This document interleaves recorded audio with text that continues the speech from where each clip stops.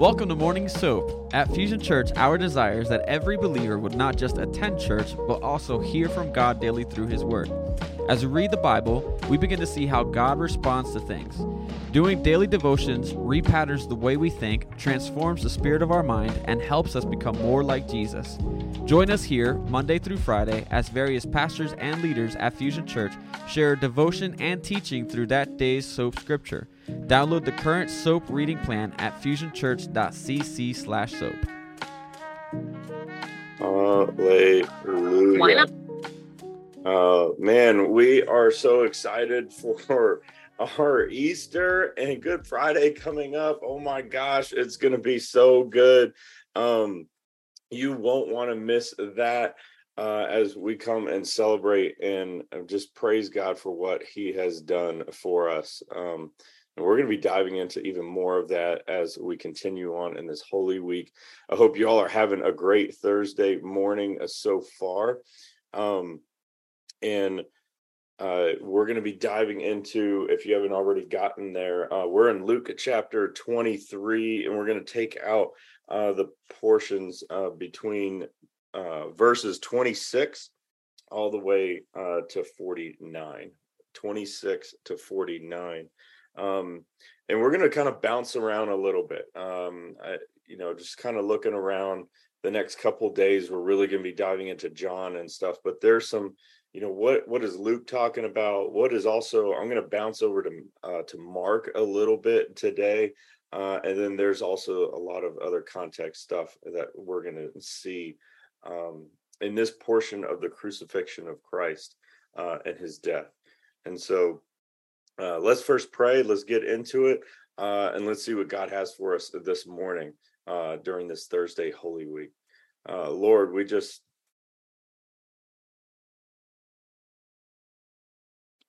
come to you right now. And we just thank you. Lord, as we wake up this morning, maybe we have coffee in hand. Maybe we're on our way to work. Maybe we're already at work. Maybe we worked all night, or whatever it is, wherever we are at. Or we just come to you with our open hearts and our open minds this morning. Lord, we just want to hear from you. We want to hear your word. As we're in this Holy Week and we're coming closer to Easter, may this not just be a holiday that we focus on just treating the kids with candy and eggs and all these other kinds of things. May we really understand the depth of what we're celebrating. May we not lose the fact or the awesomeness, basically, of our salvation through you. Or may we not just go by this Easter and not take time to be reverent in who you are and what you've done for us. Lord, so we just come to you this morning, wanting to hear from you. We just praise your name.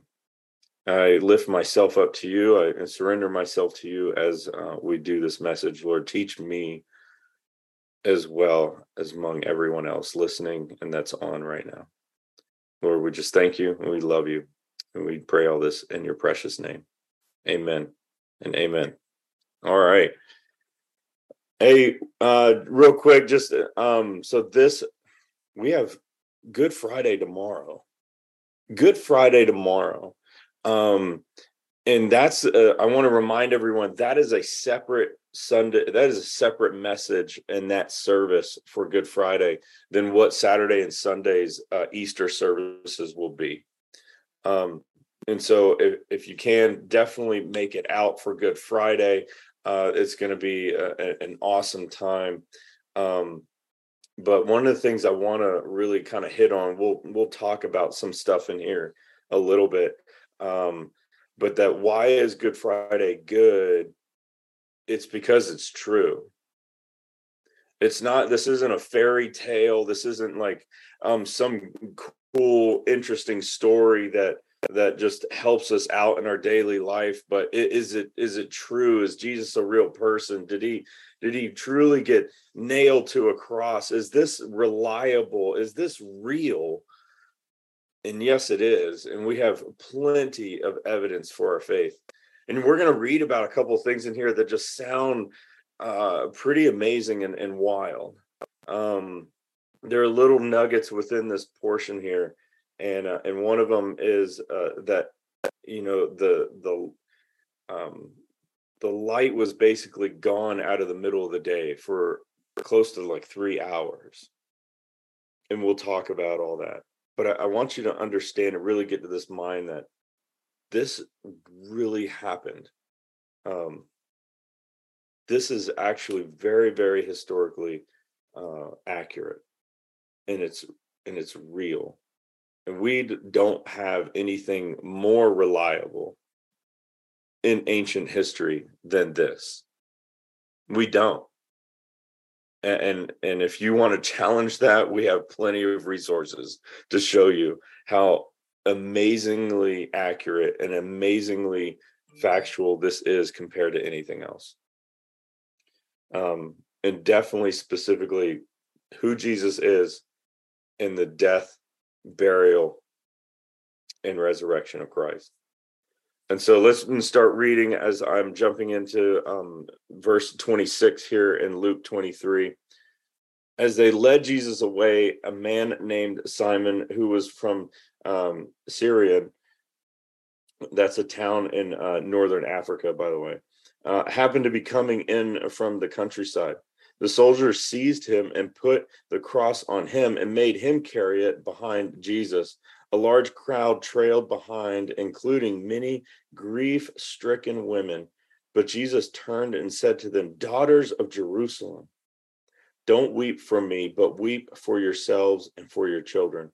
For the days are coming when they will say, 'Fortunate indeed are the women who are childless, the wombs that have not borne a child, and the breasts that have never nursed.' People will beg the mountains, 'Fall on us,' and plead with the hills, 'Bury us.' For if these things are done when the trees are green, what will happen when it is dry?" We'll dive into that a little bit. Two others, both criminals, were led out to be executed with him. When they came to the place called the Skull, they nailed him to the cross. And the criminals were also crucified, one on his right and one on his left. Jesus said, "Father, forgive them, for they don't know what they are doing." And the soldiers gambled for his clothes by throwing dice. The crowd watched, and the leaders scoffed. He saved others, they said. "Let him save himself if he is really God's Messiah, the chosen one." The soldiers mocked him too by offering him a drink of sour wine. They called out to him, "If you are the King of the Jews, save yourself."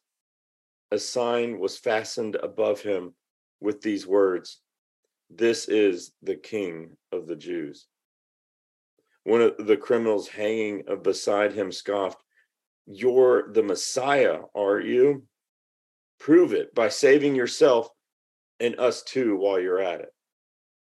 But the other criminal protested, "Don't you fear God, even when you have been sentenced to die? We deserve to die for our crimes, but this man has done nothing wrong." And then he said, "Jesus, remember me when you have come into your kingdom." And Jesus replied, "I assure you, today you will be with me in paradise." Verse 44, by this time it was about noon, and darkness fell across the whole land until 3 o'clock. The light from the sun was gone, and suddenly the curtain of the sanctuary for the temple was torn down the middle. Then Jesus shouted, "Father, I entrust my spirit into your hands." And with those words, he breathed his last. When the Roman officer overseeing the execution saw what had happened, he worshiped God and said, "Surely this man was innocent." And when all the crowd that came to see the crucifixion saw what had happened, they went home in deep sorrow. But Jesus' friends, including the women who had followed him from Galilee, stood at a distance watching. The word of the Lord.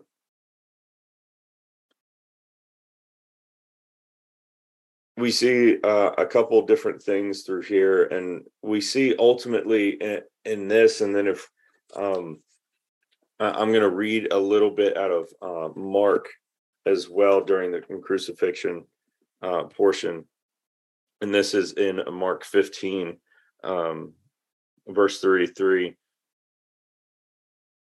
And at noon, darkness fell across the whole land until about 3:00.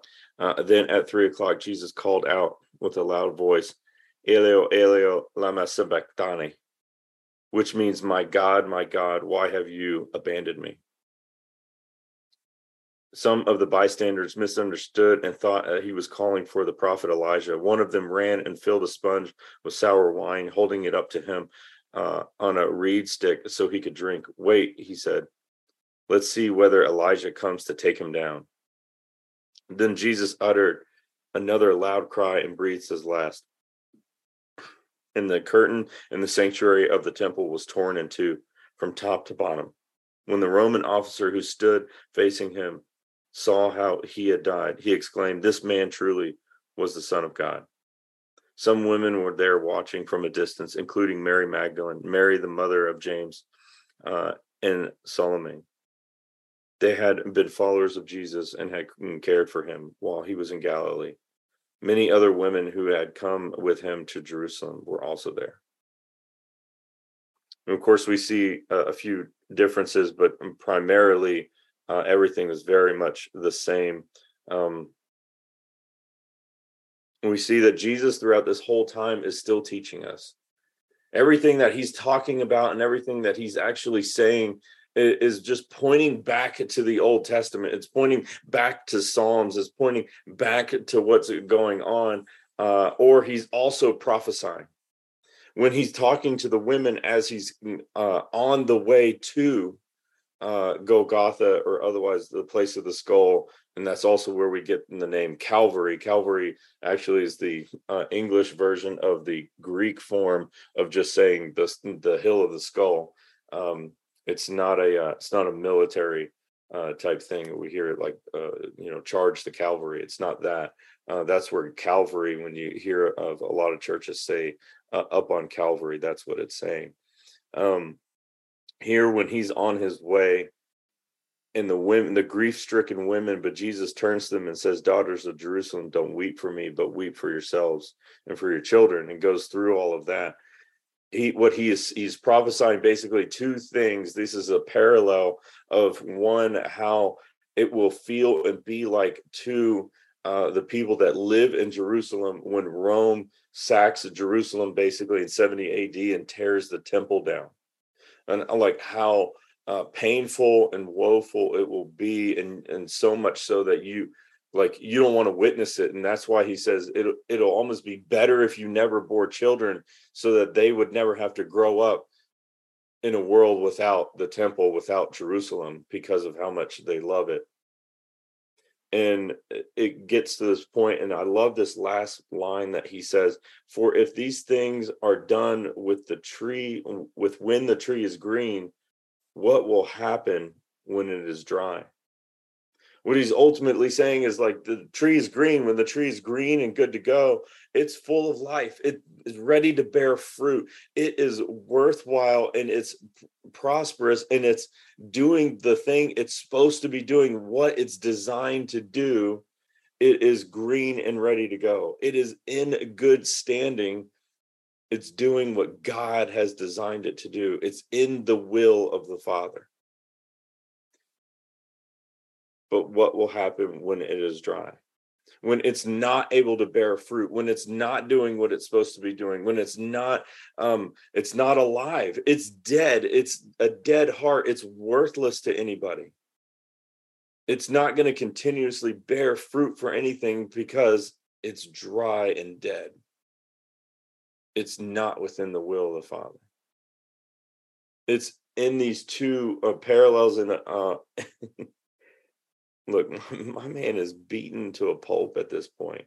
My man has just gone through so much already just to even get down the street.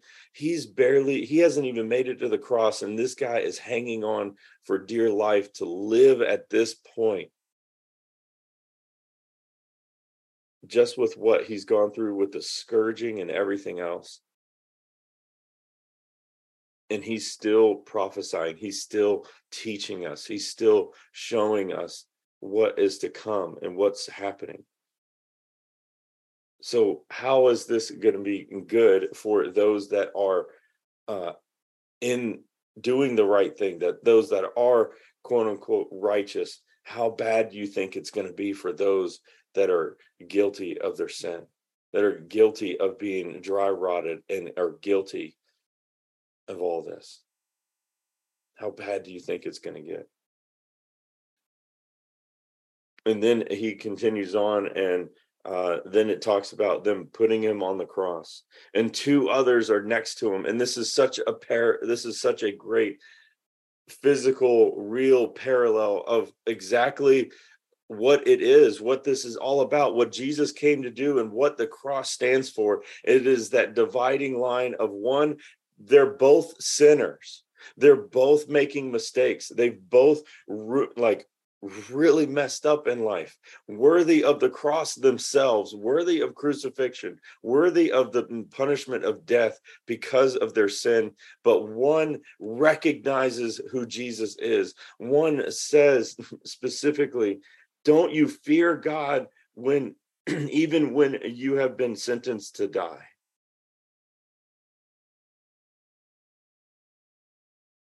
Don't you fear God when you know you've sinned? Don't you fear God when you know you've done wrong and made mistakes?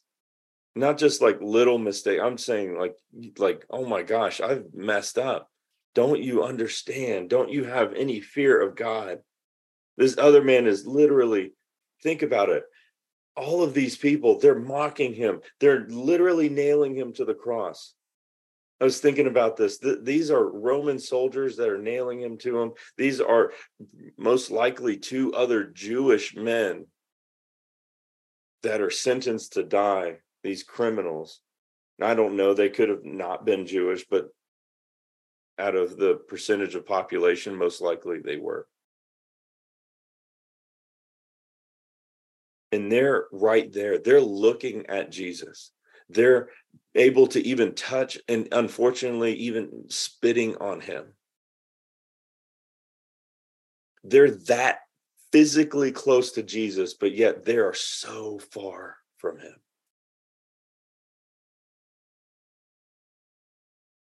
Like, yes, we handle at church, we handle those that are far from Jesus, that are walking in the doors, that are just, we call them unchurched. They don't know, they had zero understanding. And that's basically what the Romans were, what these Roman soldiers that are nailing him to the cross. And he's saying, Father, forgive them, for they don't know what they are doing. Father, forgive them, for they are unchurched. Or, Father, forgive them, for they are back then they're untempled, right? They do not know what they are doing. They do not know the truth of who you are. They do not know your real laws and your real way. They are so far from you, Father. Forgive them, for they do not know what they are doing. They don't know. But they're right there. This is like that one crazy idea of they're so far from Jesus, yet they're touching him. They're so far from Jesus, yet they are touching him by nailing him to the cross, by spitting on him, by scoffing at him, by tormenting him and trying to humiliate him. If you are the Messiah, come on, save yourself and save us. You said you're so great. You said you're so loved by God. You said you're the chosen one. Come on. What are you doing?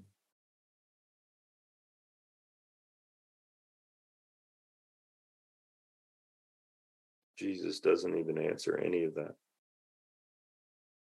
Yet to the man that says, we deserve to die for our crimes, but this man hasn't done anything wrong. Jesus, remember me when you come into your kingdom. And that's ultimately right there. That's the, if you will, if you wanted to say that, where is the sinner's prayer? There it is. That's ultimately the sinner's prayer. Lord, will you, I am the criminal. I deserve to die for my crimes.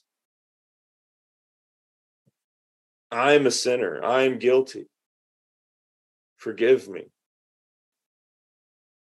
But you have done nothing wrong, yet you are on the cross for my crime, my sin. You are doing this. So Jesus, remember me when you come into your kingdom.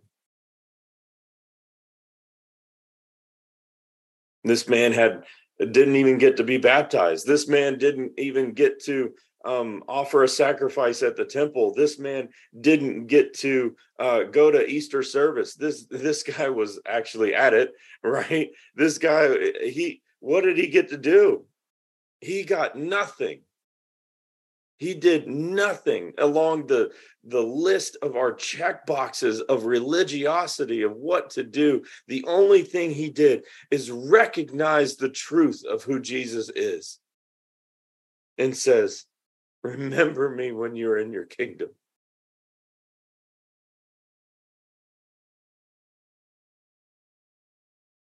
And Jesus, of course, turns to him and says, I assure you, today you will be with me in paradise.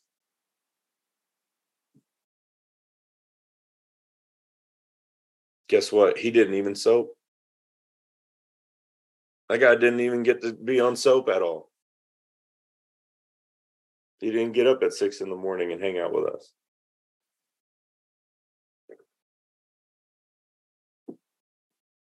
But that's the whole it.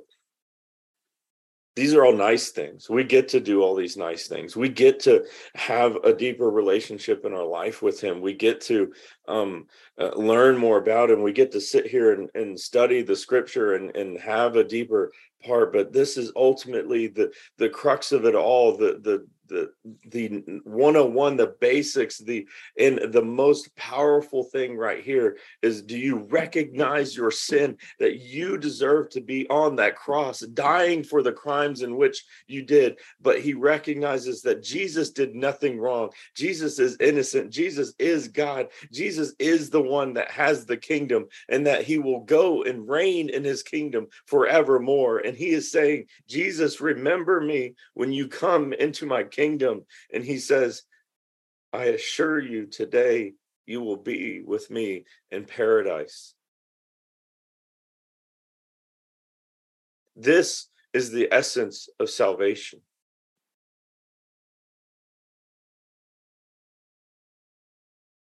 Do we have this?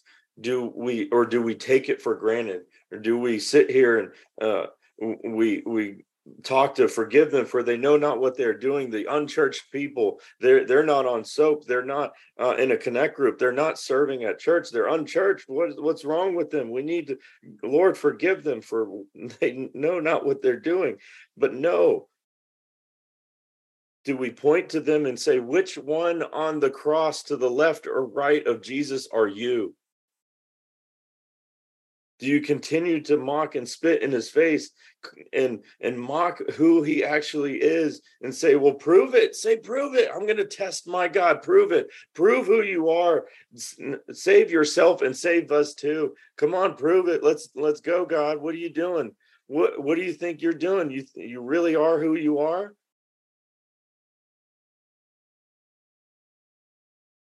I need you to perform how I want you to perform.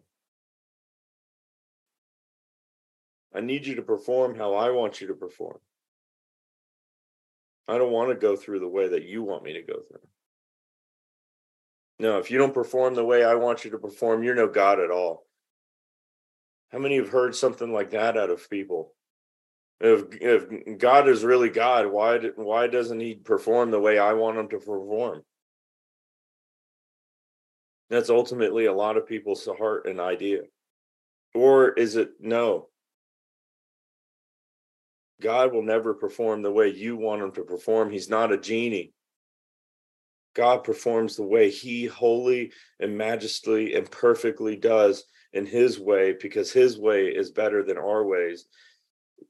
Lord, we deserve to die for our crimes, but you have done nothing wrong.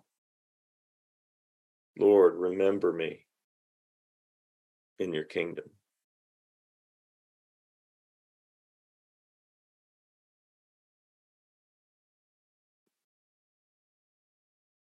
Surely I say to you, you will be with me in paradise.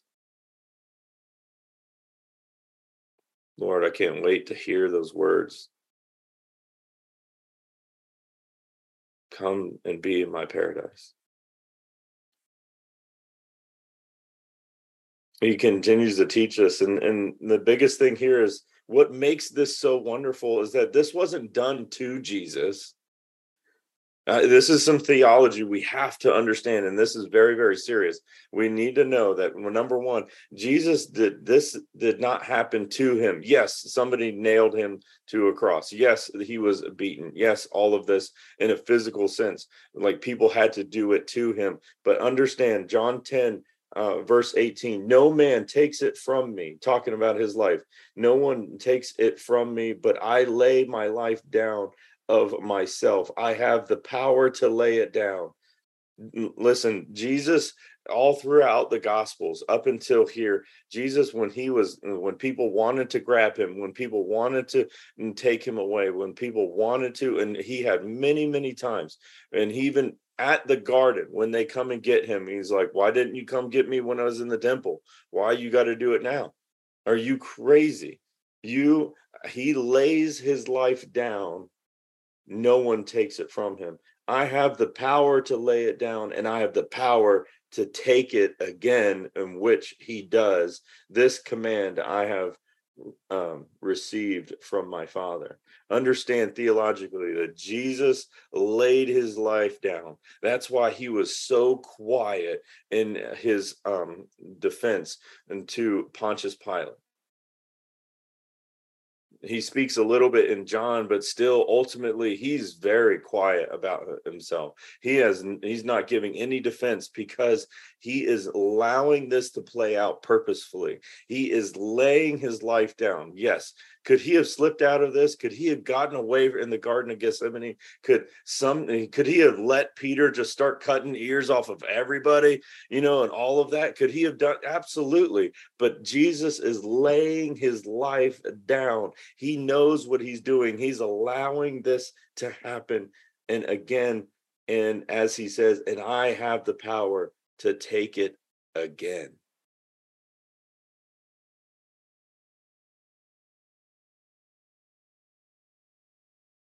Jesus was in full control of the situation through his entire death and his entire resurrection.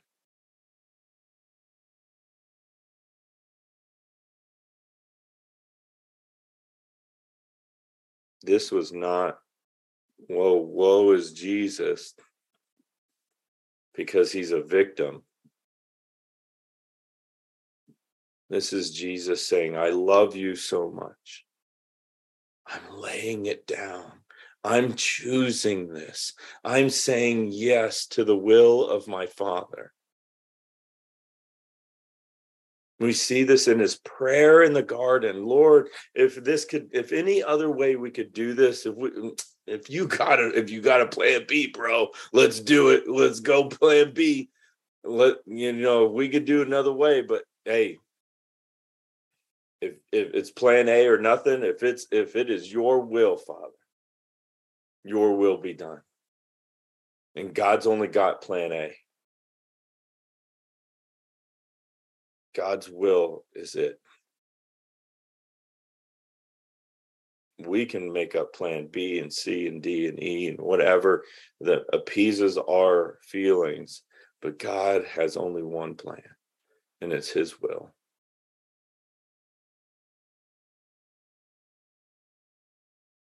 And Jesus teaching us to succumb to his will. And Jesus saying, yep, let's go. I'm going to lay my life down. But also, I have the power to take it again.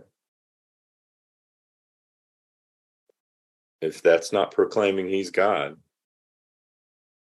I don't know what else is. Always a crazy idea that some people are like, you never proclaimed to be God. You apparently aren't reading. And we see that there's some things that happen. I always love the idea, this thought of the curtain in the temple. This is the main one that would be into the Holy of Holies, and where God's ultimate presence would be with the Ark of the Covenant back there. Now, at this point, they had lost the Ark of the Covenant, but they still held that area to be very, very precious, at which God's presence was still ultimately there. That was the purpose of that back room in the temple, was this was still God's home. This was where his ultimate central location of his presence would be. And so ultimately, with this being the end of that curtain tears, not from the bottom up. And this thing is potentially 20, 25 feet in the air, high up. There's two guys ain't getting up there on a ladder and just gonna hey, let's rip this. Like, it's not happening. This thing is inches and inches thick. This is a serious, no joke curtain. And it is ripped from the top down, opening up that God's presence will be not contained in a box and not contained in a room, but spread out. And as we talk about Pentecost later on and going into where just the Holy Spirit then and decides, I am going to, instead of embodying myself in a room and in a box, I'm going to embody myself in the hearts of my believers. But here, this miraculous sign happened where darkness fell. And if you read it out of like the New King James, it said it happened from 6 till 9, and the 6th hour to the 9th hour. So this is about 3 hours long that this went completely dark. That it was like at night. And so if that happens, that's not a central event, right? That's not like, that just doesn't happen over a city and nowhere else experiences that, right? Like, if the sun stops shining, we gonna get reports in other states. We're gonna get reports of that across half the world, because the sun shines on half the world all the time, right? So guess what? There are collaboration of this, and people didn't know what to think of it. So they were like, oh, it's like an eclipse or something. And that's what happened. So we have Thalius. It was a ancient historian then. You also have a handful of others, but he was one of the bigger ones that really brought this up. And he wrote in 52 AD. It says, when the Bible says that the earth went dark during the crucifixion of Jesus, you would think that somebody else would notice this. Indeed, I'm reading out of an article, and this is part of, they interviewed Lee Strobel that did the book, The Case for Christ, where he did all of this. And he said, indeed, Thalius, who was a historian who wrote a history of the Eastern Mediterranean world in about 52 AD, So not very many years after Jesus' death, within a lifetime, right? Jesus died in 33 AD. He mentions this darkness. We know that Thalius wrote about the darkness because Julius Africanus, another theologian, also remembers the work that he did in the year 222, comments on what Thalius wrote, reporting that the darkness, and says that Thalius attributed it to an eclipse. But he had some reservations with, like, he's like, look, you think it's an eclipse, but an eclipse lasts like maximum 5 minutes. Most of the time it's a minute to 3 minutes. Like, they're talking hour. This is a serious amount of time versus a couple minutes. And that's where, like, the eclipse is not a worthy, realistic explanation of this event. And that this is a miraculous event and sign other than a coincidental eclipse. And Thales didn't even write how long the eclipse was. I'm guessing that this was an eclipse. Like, they didn't know what to think of it, right? They didn't know why on earth in the middle of the day. You think about, like, 2 p.m, basically, and it just goes really dark, like darker than, say, a thunderstorm coming in, and it just goes dark.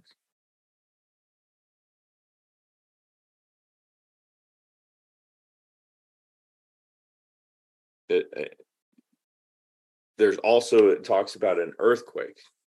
An earthquake happened at that time. There's actually a geologist that went out to find, is there evidence of an earthquake in and around that time period? Now, and guess what? There is. Now, they can't put an earthquake to, like, April 9th, 33 AD. Like, they can't do that. That's, geology doesn't really work that way. But they can look back and go, yeah, this is definitely an earthquake in Jerusalem area around the 1st century. And there's not, like, multiple earthquakes in the 1st century. They're like this, and there's not many earthquakes that happen in that area. It's not a major geological fault line. It's not like this is California or something. And so they're like, oh, yeah, that's an unusual event in ancient geology, or whatever the right scientific term for looking at all of that. And this actually happened, and there's evidence, and God leaves us evidence to have solid faith that Jesus died for your sins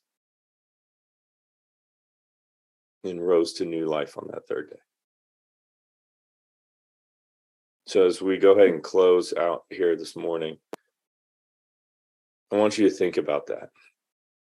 Think about those 2 sinners left and right of him, and one continuously wanting to mock him and challenge him to be a genie for him. If he's so good, if that God is so good, he'll get us off this cross. And the other guy saying, no, I recognize who you really are. And I recognize that I deserve this punishment. Forgive me, God. And remember me when you go to your kingdom. For you did not deserve this. But I do. And I do. Let's pray. God, we love you so much. We sometimes this is a lot for us to even wrap our heads around. Even all of us that have been following you for a long time, that have studied your word, there's still just like an awe in this. No matter how many times we read it, no matter how many times we dive into it, there's just an awe to it all. There's just a heart splitting part in this. Nor may we just never lose sight of the amazingness of our salvation through you, because you laid your life down and you took it again on that 3rd day. Lord, we just, as we come into this time of remembrance, this time of recognition, this time of joy as well, Lord, because it is a victory that you have won and that we get to benefit from in being a part of your kingdom. Lord, may we celebrate this weekend. May we thank you for what you've done. May we just come with reverence for who you are. As we come into services this weekend, may we bring friends and family. May we tell them of the truth of who you are as well. May this be a time where your church just grows even more. May this be a time where more just come to understand the life-savingness of who you are. God, we love you so much. We thank you for even all of the miraculous amounts of evidence that point to the truth of who you are as well. May we not be doubting Thomases, but may we just praise your name and thank you for what you've done. And just tell others about the life change in which you've been a part of in our life. We thank you and we love you. And we pray this all in your mighty name, Jesus. Amen and amen. You all have a great Thursday. Again, we can't wait to see you for a Good Friday tomorrow and Easter services Saturday and Sunday.